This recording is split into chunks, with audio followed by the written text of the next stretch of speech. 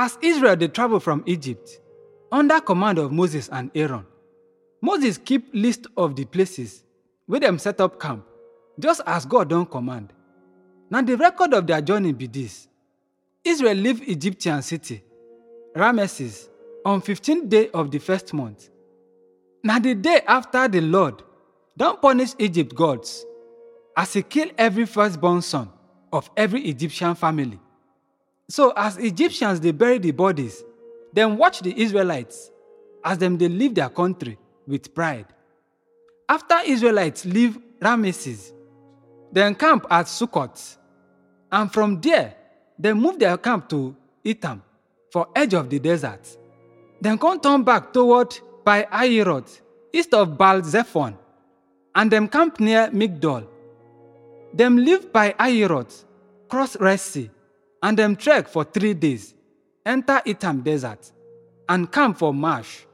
Dem camp next for Elim, where 12 springs of water and 70 palm trees dey.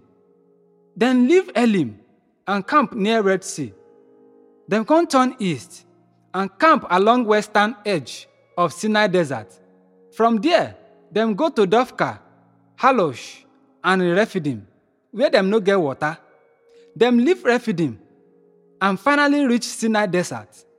As Israel travel from Sinai desert to Kadesh for Zin desert, dem camp for Kibroth Atava, Hazeroth, Ritma, Rimon Perez, Libna, Risa, Kehilata, Mount Shephar, Arada, Makelot, Tahat, Thera, Mitka, Hashmikna, Moseroth, Bebjakah, Hor Hagigad, Jot Bata, Abrona, Ezion Gebar, and finally Kadesh. When dem leave Kadesh, dem reach Mount Or for border of Edom. Now where God command Aaron the priest, make he go on top mountain be that. Aaron die for there on the first day of 5th month, 40 years after Israel don leave Egypt. Now 123 years old he be at that time. Now that time, the Canaanite king of Arab, where they live for southern desert of Canaan, here say Israel dey go that way.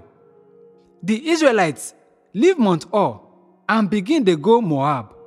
As dem dey go, dem camp for Zamona, Punon, Obot, Ai Abarim for territory of Moab, Gibeon Gad, Almon Diblatahim at a place near Mount Nebo for Abarim mountains, and finally for lowlands of Moab across Jordan River from Jericho. Their camp extend from Beth Jeshimoth to Acacia. As Israel camped for lowlands of Moab across Jordan River from Jericho, God tell Moses, make he give people of Israel this message.